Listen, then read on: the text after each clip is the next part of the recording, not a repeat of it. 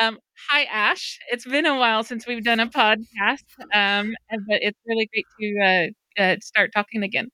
Hi, Carrie. Yes, one episode a year. It's crazy when I started looking back at the account because it's been a little while since we've logged in, and it's like, oh yeah, there was even analytics, like people have been listening to it dribble over time, but it's like, wow, has it really been that long? It's kind of scary. Yeah. Time goes fast in post-pandemic world when we're just kind of at home. So, I think maybe I don't remember what the impetus was about us giving this another try, but one of them was definitely like we bought a domain name, and then I got like hover.com like reached out and was like, hey, the automatic like, do you want to renew? And I was like, oh yeah, whoa, it's been a year. Yeah, crazy. I Time flies just so quickly. It just boggles my mind. I can't believe it's almost already September.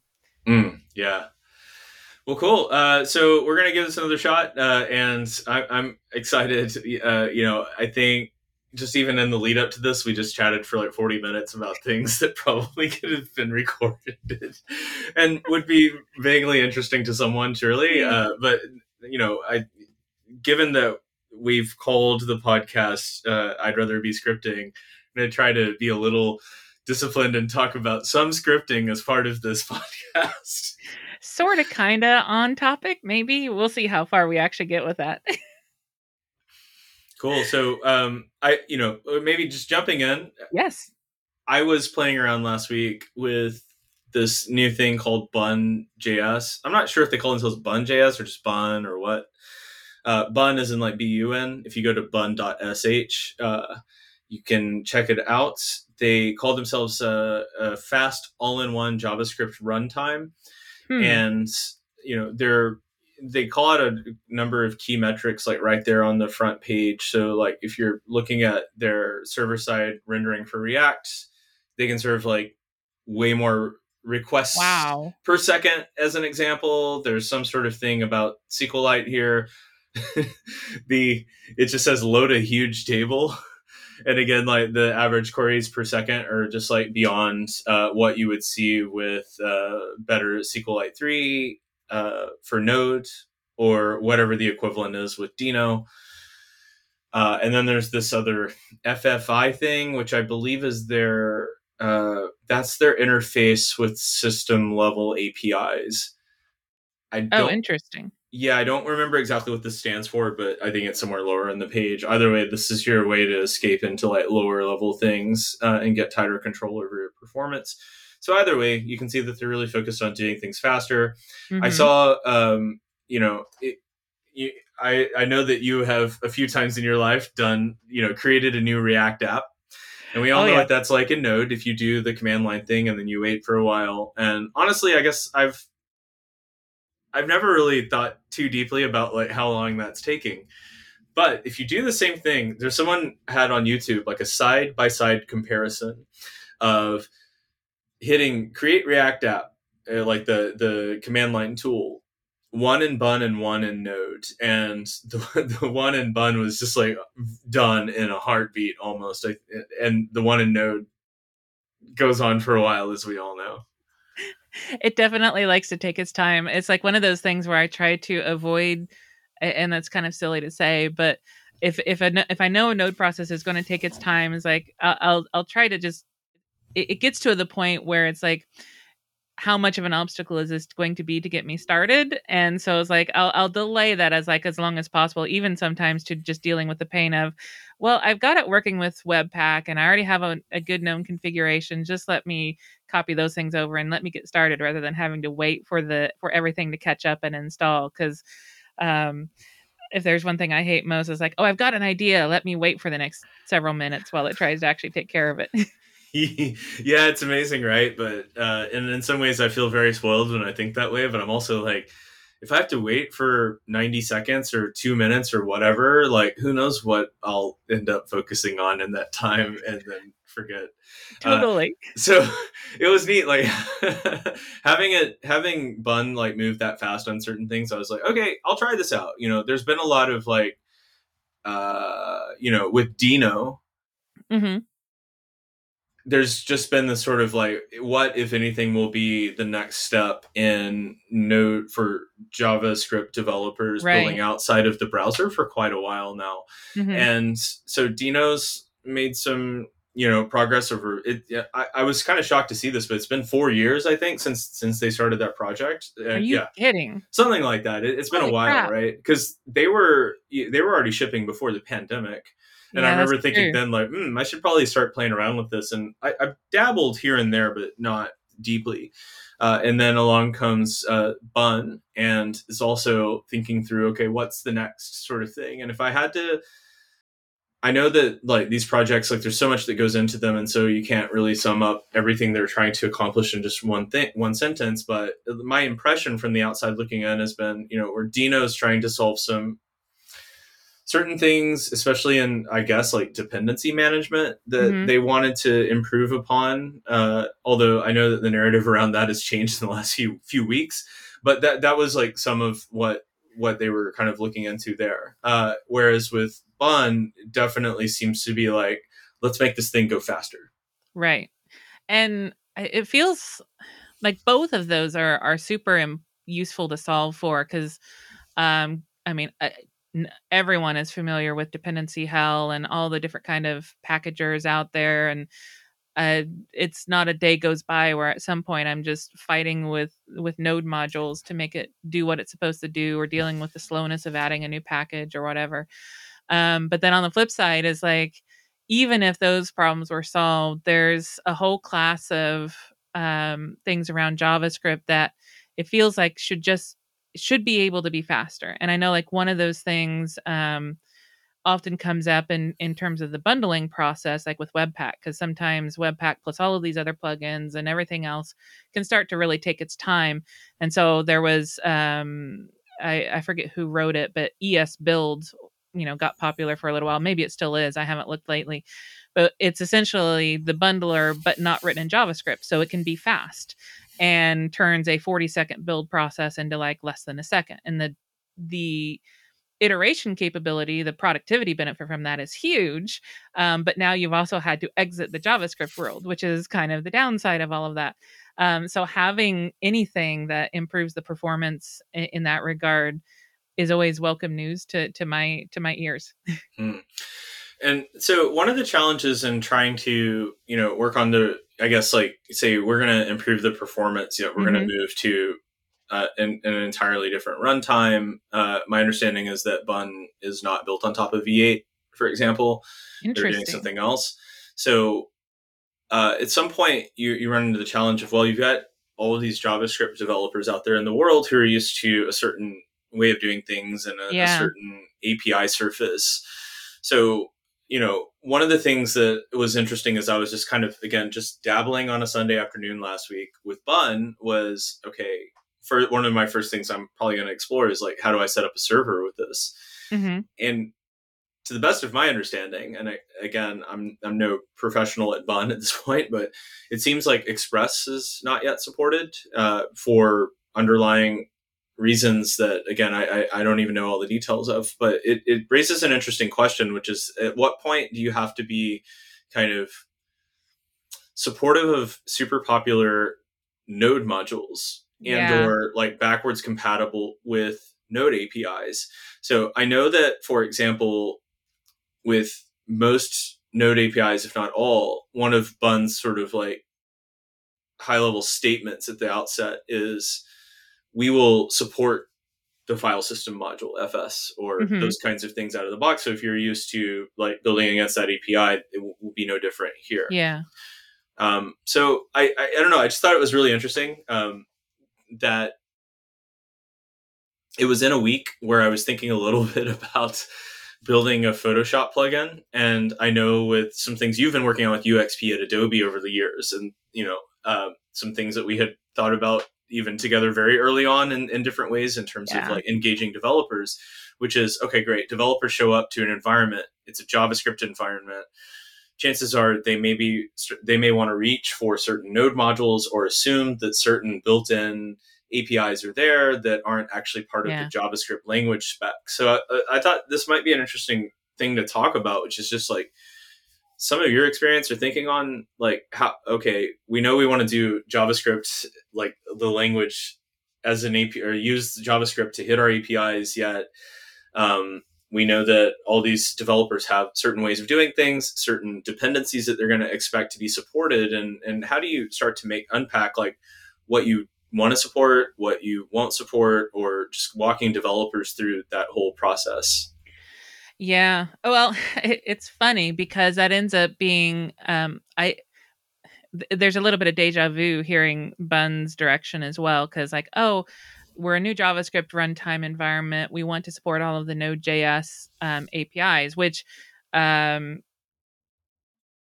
feels like that might be a rather large lift. Now, compared to some of the other API surfaces, maybe that's not a huge API surface, but it does lead to that interesting philosophical question of what is JavaScript and what do developers expect JavaScript to be?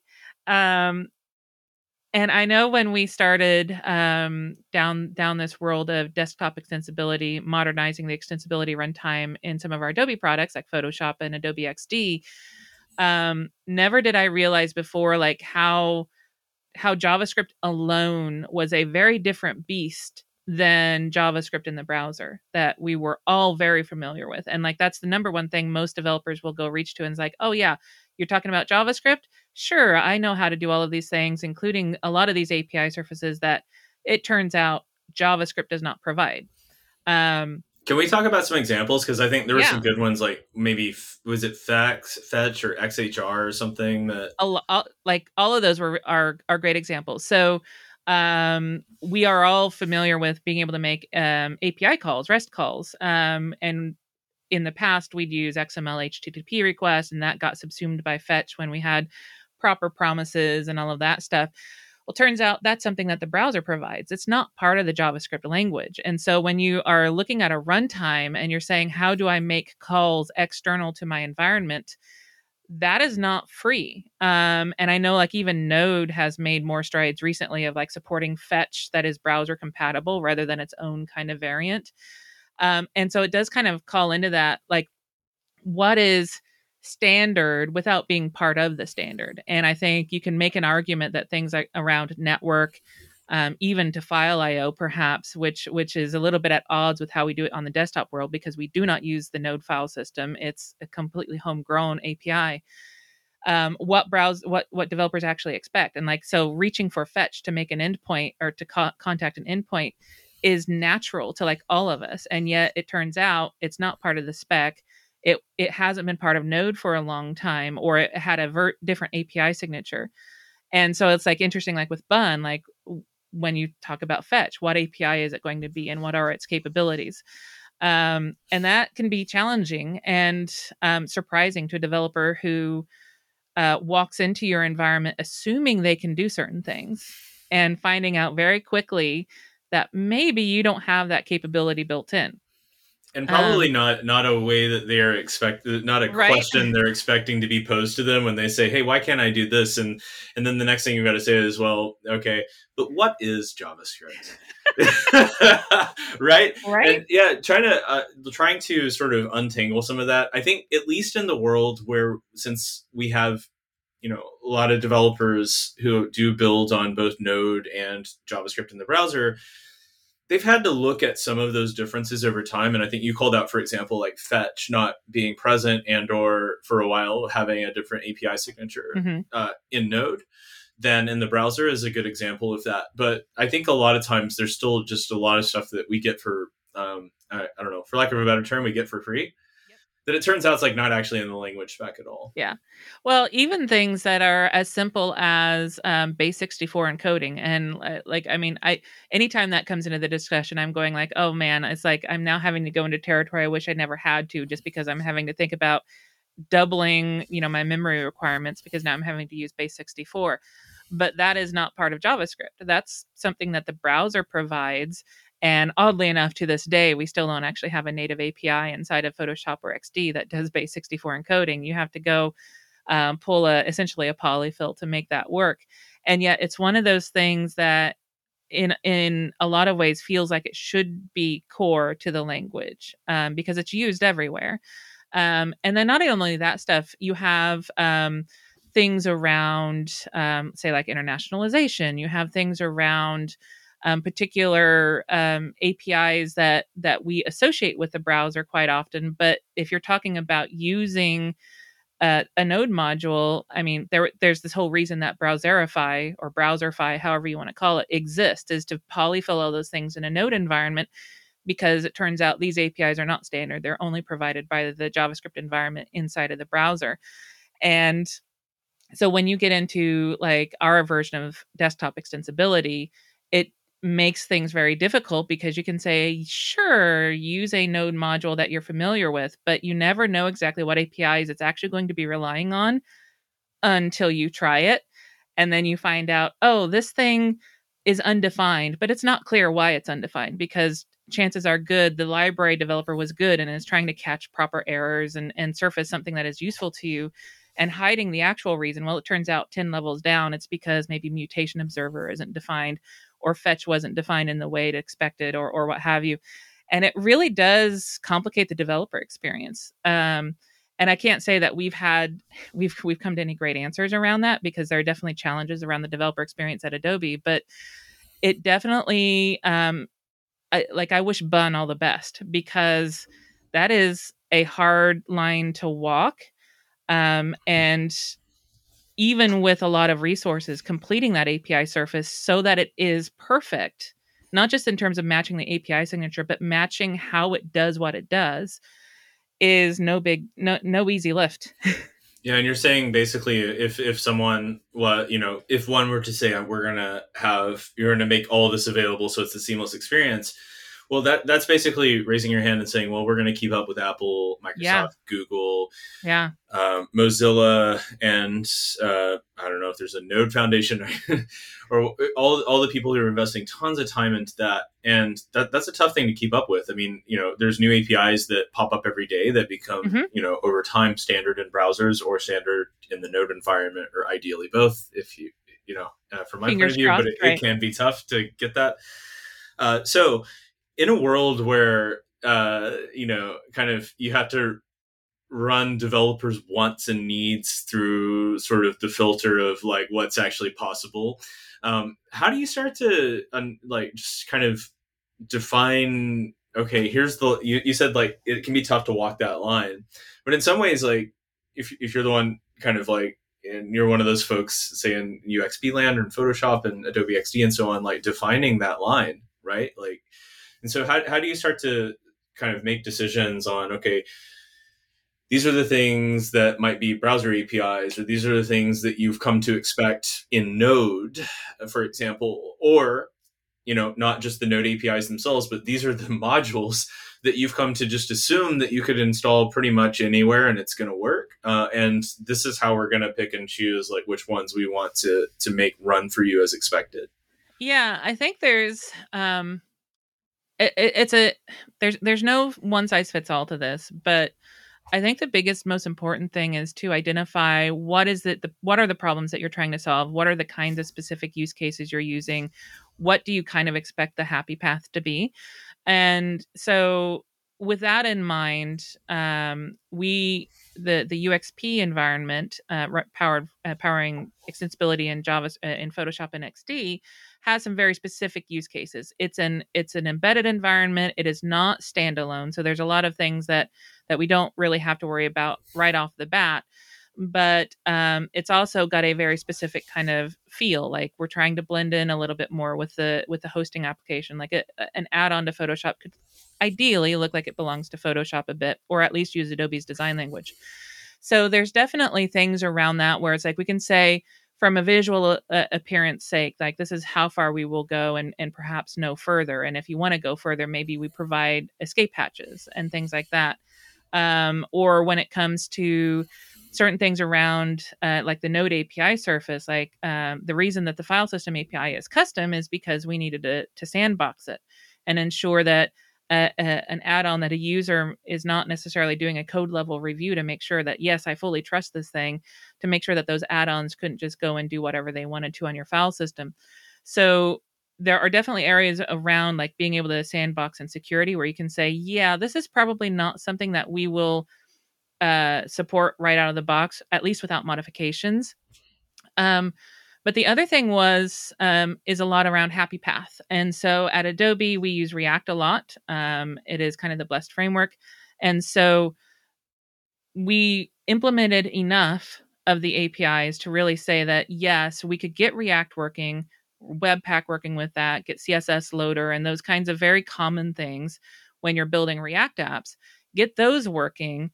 And we can kind of make that the happy path and say, yes, there are other libraries out there like Bootstrap and things like that, that maybe, they're not going to work out of the box because there's definitely things that we don't have support for.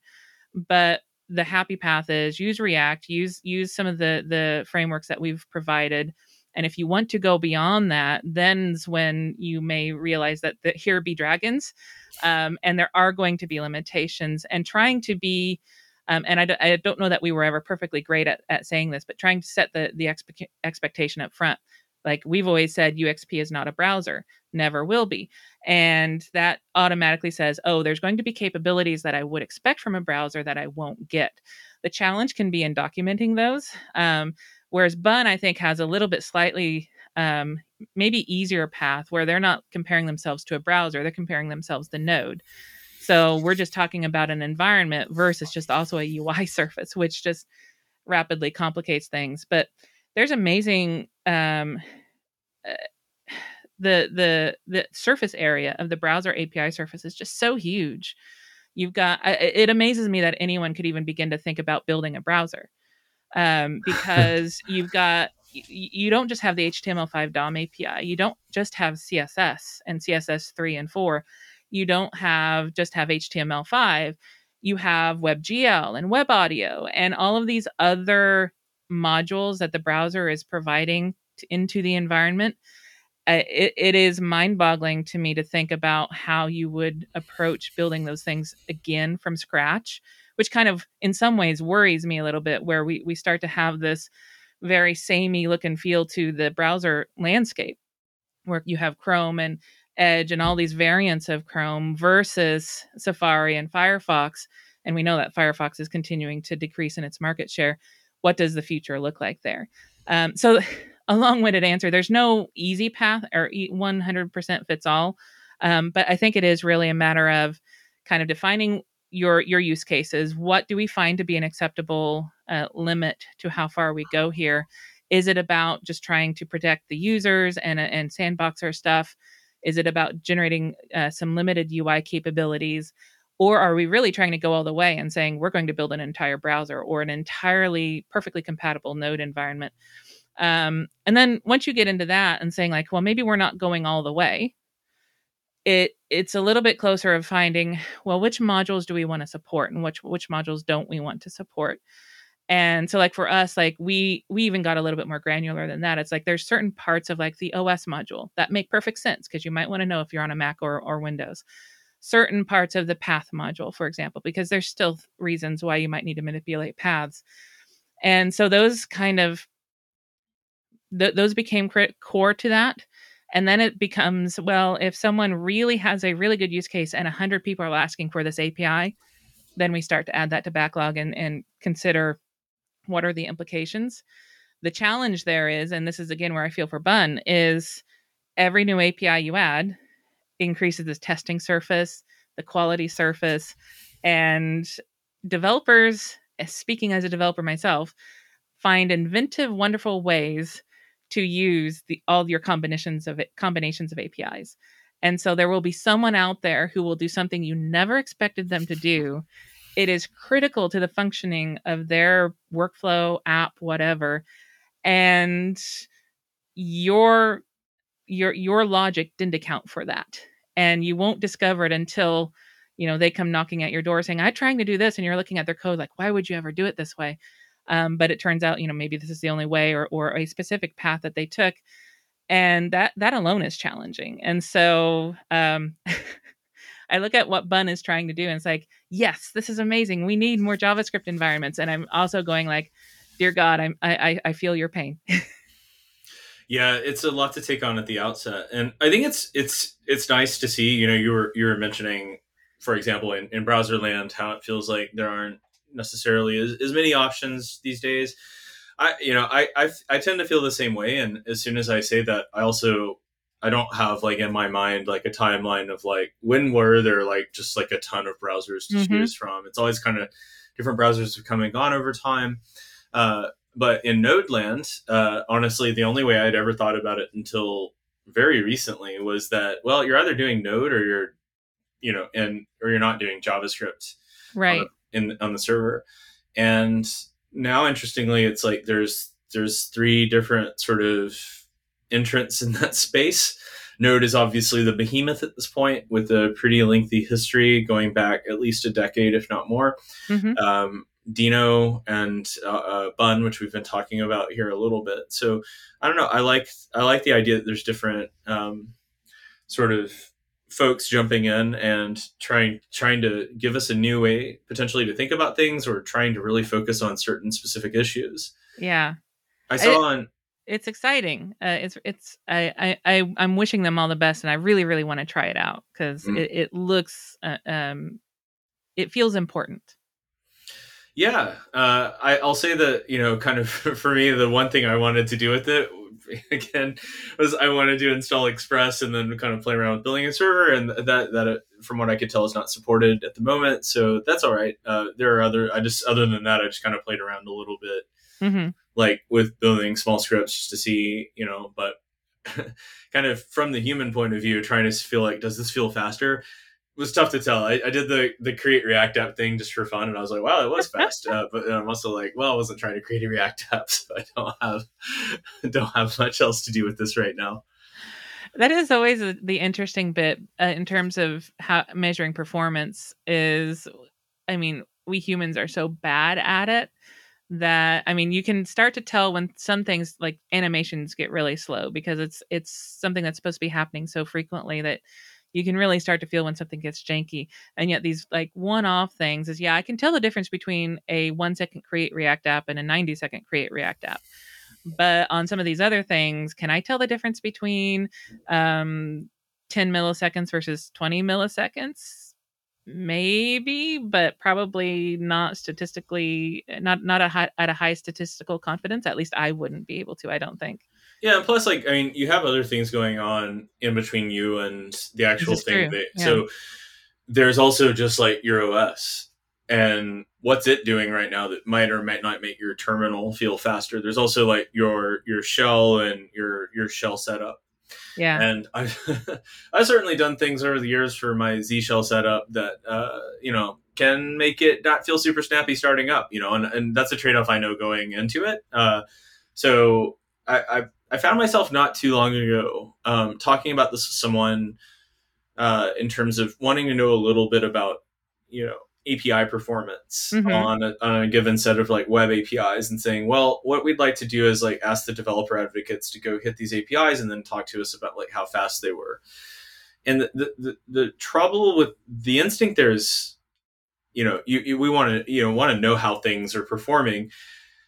So the instinct there feels right. The trouble is that, there's no such thing as just like a constant sort of like, you wouldn't hit an API and then say, okay, well, it took 60 milliseconds, therefore this API takes 60 milliseconds. There's just like any number of things in that chain, Right. a very deep chain of things going on between someone hitting enter in the command line and then a response coming back that could have a lot to do with impacting performance for that one-off thing. And I think most of us that spend our time thinking about this kind of stuff realize that, but trying to sort of help folks beyond like kind of the engineering staff also understand that can be a little tricky without it kind of going into, well, like, here's what could be happening on my machine versus what could be happening at this moment in time with their servers, or Mm-hmm. all the layers of services in between that we don't even know about, and all of that kind of thing. Yeah. I find that fascinating to think about because, like, in so many ways, like the technology that is inside of our computing devices is so advanced, so performant. I mean, I'm thinking back to my days as when I was very young and played on a Commodore 64, and these are, by today's standards, they are incredibly slow devices. And there's so much complexity and everything that has been built up around these things that it starts to feel like they're very much a black box. Like, you look at them, you expect certain things out of them, but you're not always really cognizant of all the complexity that's going on inside of them, especially if you're not even if you're not a developer at all. And so, but even when sometimes you are a developer, is like JavaScript, when you think about it, as is at such a high level. Node is at such a high level, even the shell script. I mean, there's so many layers underneath it that it can be really easy to forget all of the stuff going on underneath, and that you aren't in that same level of complete control of the machine that you could be from some of these ancient machines. I know there was a Hacker News article eons ago where someone was comparing the lag of typing in I think it was a modern terminal, versus the lag of typing on an Apple II. And like, it's crazy how much slower our current machines are, but that's also there for a reason, because there's so much processing going through that pipeline.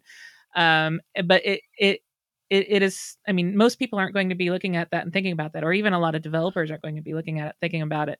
And yet it is worth being aware of. Yeah, I love that you went to that article, because that's like literally what I had in mind too. Clearly, that was impactful for us, because it's Yes. not even the first time we've talked about it. But I was thinking about this not a couple of days ago. I'm on for work. I'm on an M1 Mac, and it's not super specced out, because I was the first developer relations hire in a marketing org, so I kind of got the marketing machine, even though I've got all the code stuff open, and there's a lot going on at once. And so I do find a lot of times on that machine, like, I'm waiting for it in ways that you would not expect. Yeah, and not only did I not expect, well, at this point I kind of do. It makes me kind of also hesitant sometimes to even think like, well, do I want to try to switch over to that window and play around with it, knowing that I may get beach balled for the next 3 or 4 seconds and sound small, but it adds up over time. And then you find the sort of the response time of that comparison article, comparing the response time, the feel of how fast an Apple II felt to some things on more modern machines is pretty intense. By the way, my take on this, and I went out on Twitter and pointed this out at one point, was if these Apple Silicon Macs apparently are just absolutely amazing. The first one I've had, I have to say, I have had an underwhelming experience with it, and I'm 1,000% sure it's because it has 8 gigabytes of memory. It is exactly that. Well, I won't say 100 exactly that, but it is very close to that most of the time, because that's what I did. I went, my first M1 Mac was an 8 gig MacBook Air, partly because those were the ones you could get, because supply chain, but also everyone wanted Apple devices, and there were, that was the one that was available. And I got it in and started playing with it, and it's like, oh, this, Node, JavaScript, all this stuff is crazy fast, right? It felt fast in a way that I hadn't, that my Intel MacBook was not feeling. And then I started, then I connected it to a second monitor, and all that went away. And I would get into these situations where I would launch like a video call, or I forget which one we were using at the times. It wasn't Teams, I don't think, but one of these various, flavors of video conferencing, and the thing would just beach ball. Or I would open up a particular, nothing complicated, like a browser tab or what have you, and it would beach ball. And the connection I made was, every time I added a display to this thing, it got slower and slower, which kind of makes sense, but didn't really ever dawn on me, because usually we're used to, at least in my mind, I'm used to viewing video memory and system memory as two different things. One is sitting on my graphics card, one is sitting, close to the CPU. But in M1 that's not true. It's all unified. And so it finally dawned on me that, that when I decided, there was one day where I was attached to an external monitor, and I wanted to also AirPlay a third monitor for video to my TV. And man, that thing killed it. It sat there for easily a good minute, swapping things in and out of memory before it finally kicked on. And it's like, oh yeah, like it's having to reserve a frame buffer, it's reserving, and this was like a 4K display, so the amount of memory that requires is huge. And that was the fastest thing to clobbering the performance. Nowadays, when the full MacBook Pro got announced, the 16-inch refresh, I bit the bullet and grabbed that one. I wanted a 64 gig version. I think 32 gig was the only one available at the time. And I can honestly say, at least for frame buffer kind of things of attaching new monitors and stuff to it, has never had a problem with it since. But it is directly attributable to it has more memory. The 8 gig model, to my mind, is something that Apple should just take off this, should not sell. It should be 16 gigs or better. And even Yeah. that in some ways is maybe pushing it. Yeah, I can't imagine because like yeah, the 8 gig, just like you said, connecting the monitor was definitely like I have a 4K monitor sitting right here to the side, and that's one of those things where especially in a work from home world, like Yep. everyone gets a laptop for work, but the reality is like you just have it on a stand and it's connected to a monitor 100% of the time.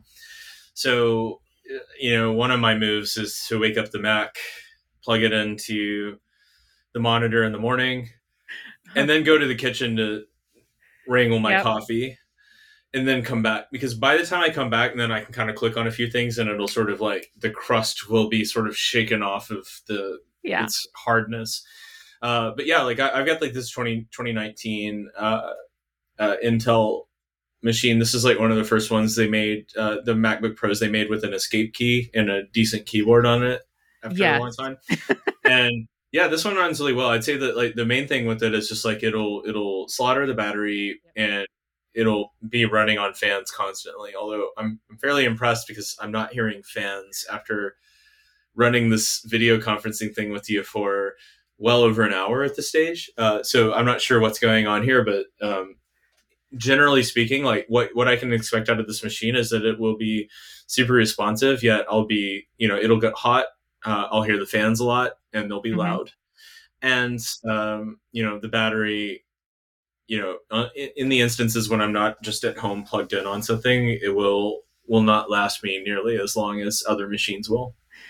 That has definitely been my experience, and I'm current. The machine I'm on recording today too is also an Intel machine. So I as you mentioned that, I put my hand over as like, okay, well, how hot is it? I can feel the warmth off of it, but like I'm as surprised as you that the fans aren't blowing 100%, because any normal video conferencing, it would just be like a rocket's taking off.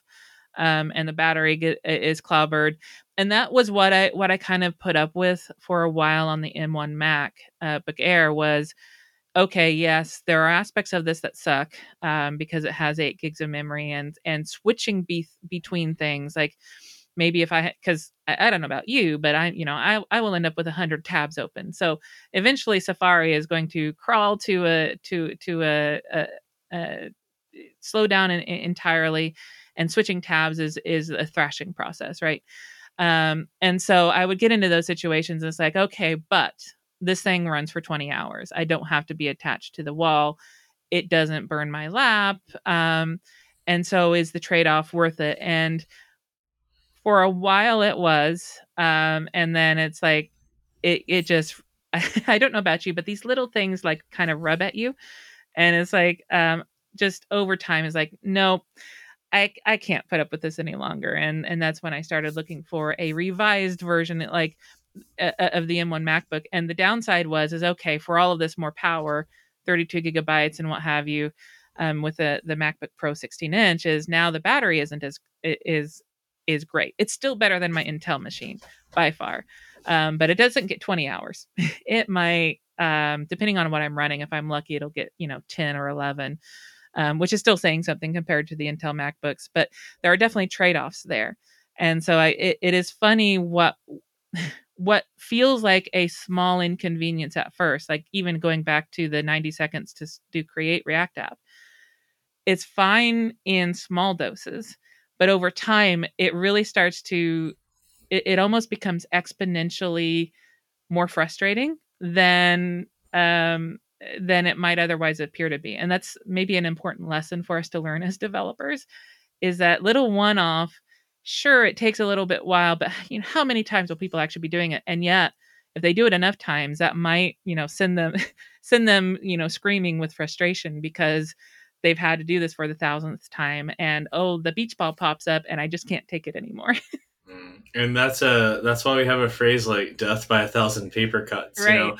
And when it comes to this kind of performance, like this is where you end up feeling it in a lot of small ways that suddenly just feel like, even though our day-to-day work is often opening up a window on a screen somewhere and doing a thing, but if every time there's some sort of slowness or some sort of like constant like little happy path dance that you have to do to make sure that you're not going to end up waiting on the machine, that's not great.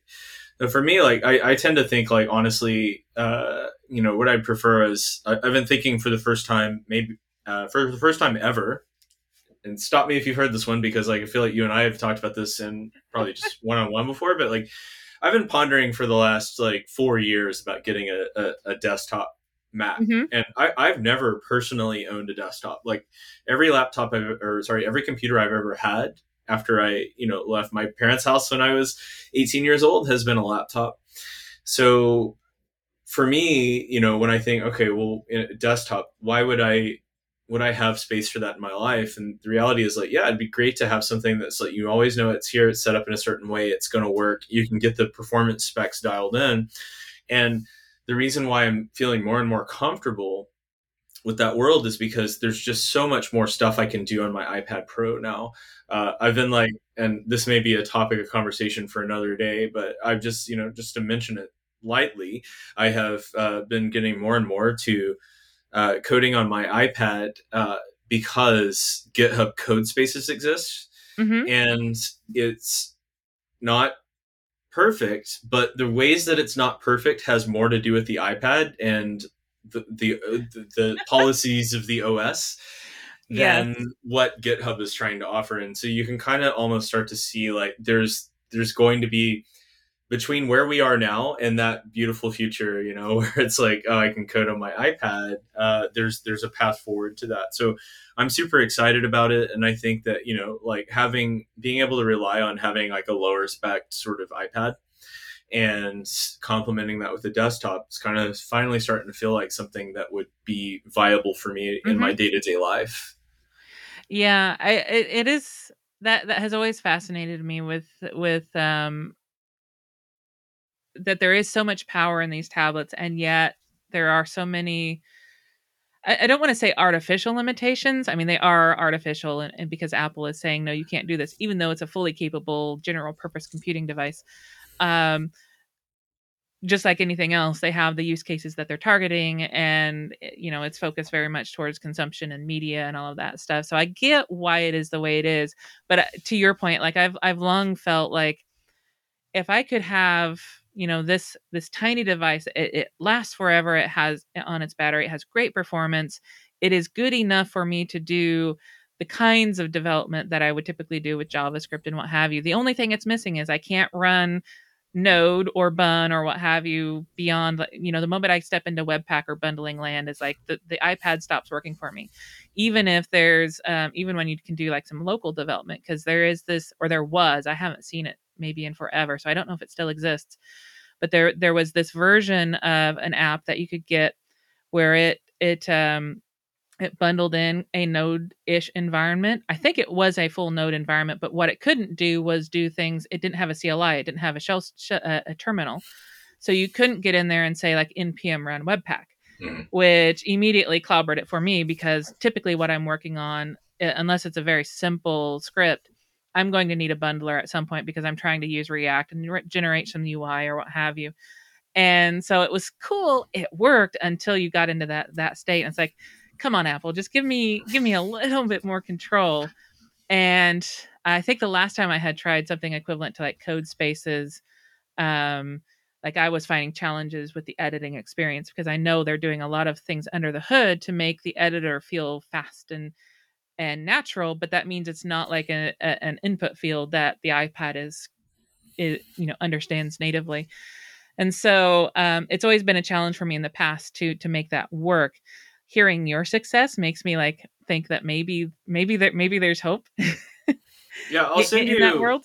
I'll see if I can dig up that Twitter thread and send it to you. The two major limitations that I've run into with it are, one, the thing you just mentioned, which is sometimes because it's what's known as a thin client. You're basically in a browser tab, Hmm. and everything, it's VS Code, but basically everything that's happening in the browser tab is like none of it's really happening on your machine. I mean, Right. I'm sure maybe something is, but like for all intents and purposes, like you're this is a window into GitHub's cloud. And so the way input is interpreted can get wonky occasionally. I found, particularly with copy and paste, not that I would ever Oh. do that while coding, but yes, while I was copying and pasting while coding, sometimes you end up with that little sort of like paste nubbin showing up somewhere, Oh yeah. totally away from where you're trying to paste. But the thing is, not that I'm saying this is okay, but like if that shows up and you're aware that it may show up in a place you're not looking, you go push that, the stuff that you want to paste will be pasted exactly where you wanted it to be. So that's not great, but it's not absolutely fatal. I think the one thing where I feel like is a real wall and is interesting, in the context of most of the conversation we've had today around sort of like this kind of, or performance and Hmm. that kind of stuff, is and RAM also, is that since this is all happening in a Safari tab, iOS or iPad OS is going to be, very heavy handed with what that tab can do, That's true. related to RAM. And so, you maybe sometimes, if you, like, let's say, for example, like you want to work in VS Code and you're going to switch back and forth between that and, I don't know, Stack Overflow or a set of documentation or whatever. I don't know Right. why Stack Overflow came up before Docs, but also Docs, and many other things that you might, look, web development land, we all know it's a game of like, how do you manage your windows half the time? So, in that world, like sometimes you're going to switch over. Problem is that iPad OS may say, okay, user moved over to this, now VS Code in browser, boom, you're getting killed. Problem is, if that's a thin client, the connection is everything.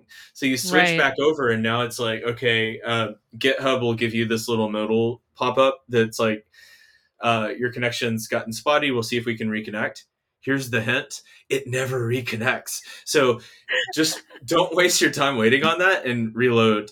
Because I will say that I can't think of even one time that I lost data because I had to reload the tab. So Which is data good. loss, yeah, I mean, whatever they're doing on that side is phenomenal. I mean, like, congratulations to the GitHub Copilot team for just doing an amazing job with that. So, I'd say the issue, and again, this is more of an iPad OS issue in my mind, is Hmm. that, uh, since it has to be in a Safari tab, there are memory limitations at play that will work against the user.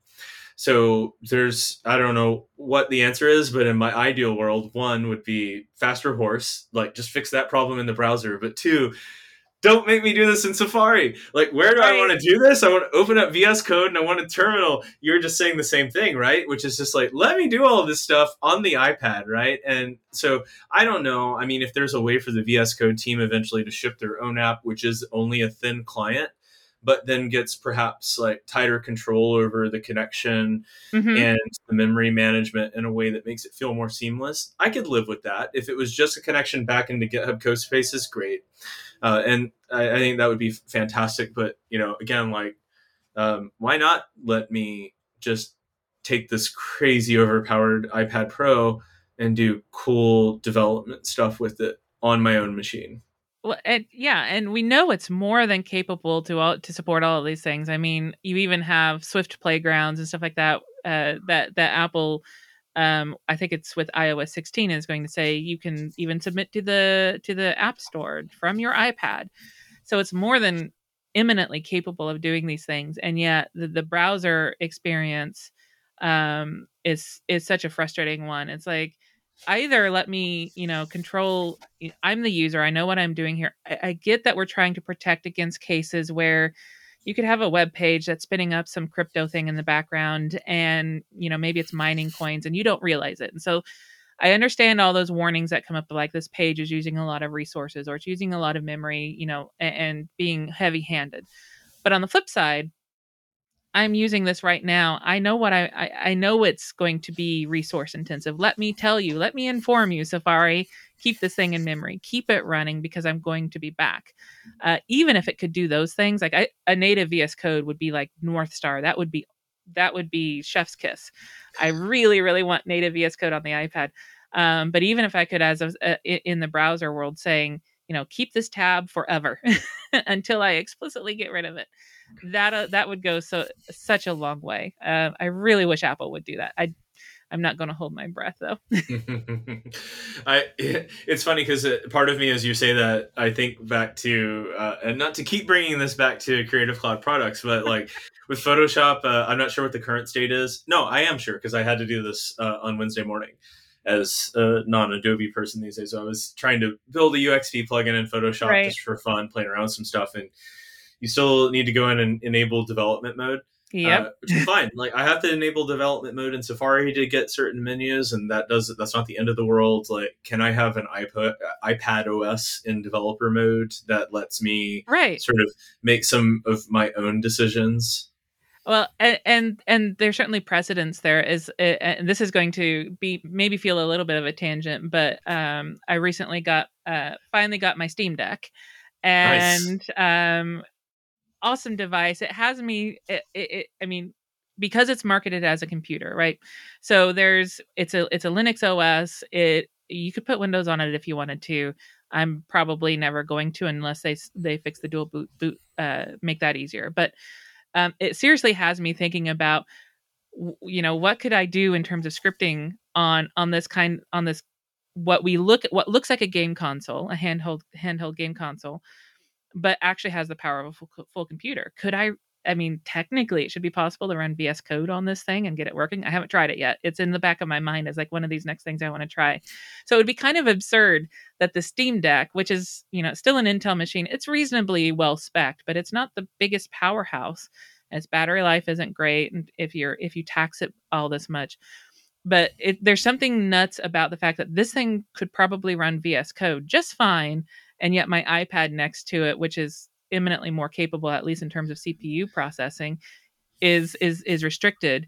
And oh, by the way, there's a little flag. So it's like in the settings panel, there's a little flag as you scroll down that says enable developer mode.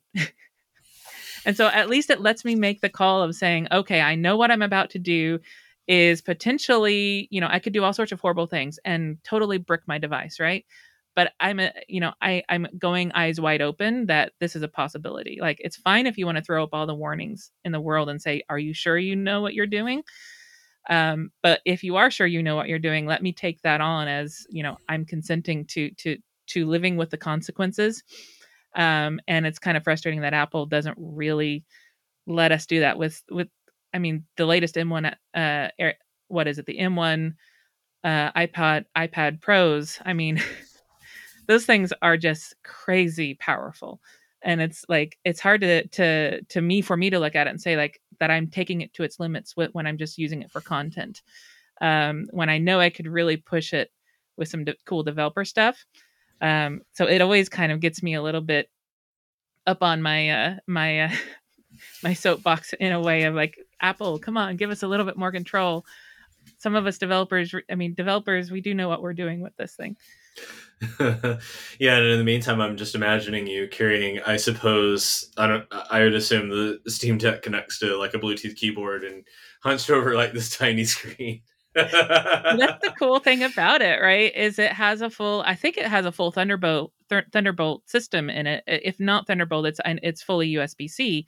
So it can run a 4K monitor, it can run a keyboard, it can run a mouse, you can plug in hubs to it. It even has a reasonably decent like on-screen keyboard. It's not as polished as some other things, but it has some interesting things that make input not feel so bad with it. But you could functionally, realistically turn this into a computer, and then like the almost the world's your oyster in a sense, because you can turn it to it comes with a full desktop environment, and you can switch to that and run games from there or run other applications from there. It uses Linux Flatpaks. So if you want to put LibreOffice or these other various other things on here, you can. I even installed Edge on it because you can. So already you have the ability to install multiple browsers on it versus Apple saying Safari only. But I was able to install Edge on there because you could also use it to do cloud gaming from your X or with the xCloud from Microsoft. And so imagine if Apple would just open up just a little bit more with its iOS Surface and what was possible. Some of the cool things that could actually be built out of that. That users, yeah, it's not serving maybe 80% maybe even of the users. I don't know what, I'm just pulling a number out of my hat. But there's still a whole lot of users who might suddenly look at that thing and say, hey, that's worth picking up because I could do this. And it feels like a missed opportunity to me that they don't do that. Okay, and just maybe final thought here. I'm curious just because I haven't looked into the Steam Deck too much, but you've mentioned it a couple of times to me, and now I'm kind of like, with the Switch getting into its 5th year, and I'm about to, I actually need to mail off. I have to mail off my Joy-Cons because they've gotten the drift thing pretty bad, and I just signed up for. Sign up is pretty easy. You fill in a web form, they give you a FedEx slip. So I'm going to send it off, but I'm kind of thinking through like what would be like a fun sort of next level gaming experience. Like sounds like Steam Deck to me. And again, this is knowing nothing but what you just described. It's sort of like a Raspberry Pi on steroids with a game controller attached. Like, is it like what's the spec like? Does it? I'm sure the memory and processing power well beyond like what you would have in a Raspberry Pi, but in some ways it sounds like a very hackable machine. It does. I mean, I don't know. I'll say this. I don't know what the current specs of, say, like a Raspberry 4 are today. I'm thinking back to like my Raspberry 2, and it's well beyond that. I think what's interesting about it is it's got a really good, especially for the size and the power that it's allowed to draw, because it's just sitting on a battery. It's a small form factor. It has to deal a lot with heat and everything else. It's still got a very modern GPU on it, which is, in my experience, has been something that's held back the Raspberry Pi a lot. Is it has a GPU, you're not going to have fun using it, if that makes any sense. And this thing, it has reasonable performance. It's running AAA games. Yeah, maybe not at 60 FPS, but you can get it at 30 FPS, maybe even 40. And these are some of the latest titles that, I might even in some cases, I've got an Xbox Series S. I don't have the X, but I have the Series S, and it'll lock some of these AAA games at 30 FPS because that's all the hardware is capable of. And yeah, I can get some of that same feel out of the Steam Deck. So, granted, Xbox Series S might be pushing a 1080p screen or higher, depending upon the game. And the Steam Deck is, you look at the screen resolution and you feel like, oh, well, that's kind of small. But I think it's 1200 by 800, something along those lines. So it's just a notch above 720p. But the screen is really high quality. You don't really notice it all that much unless you're playing a game that has crazy small text. It's not perchance OLED, is it? It is not OLED. That's one of those kind of things that maybe we get lucky with a Steam Deck 2 or something like that. But it is a pretty decent screen. And so you can still get this experience because now it's closer to you, and they've done a really good job at the pixels per inch. It's not quite Retina, but at the size that it is and the distance that you're at, it's not bad.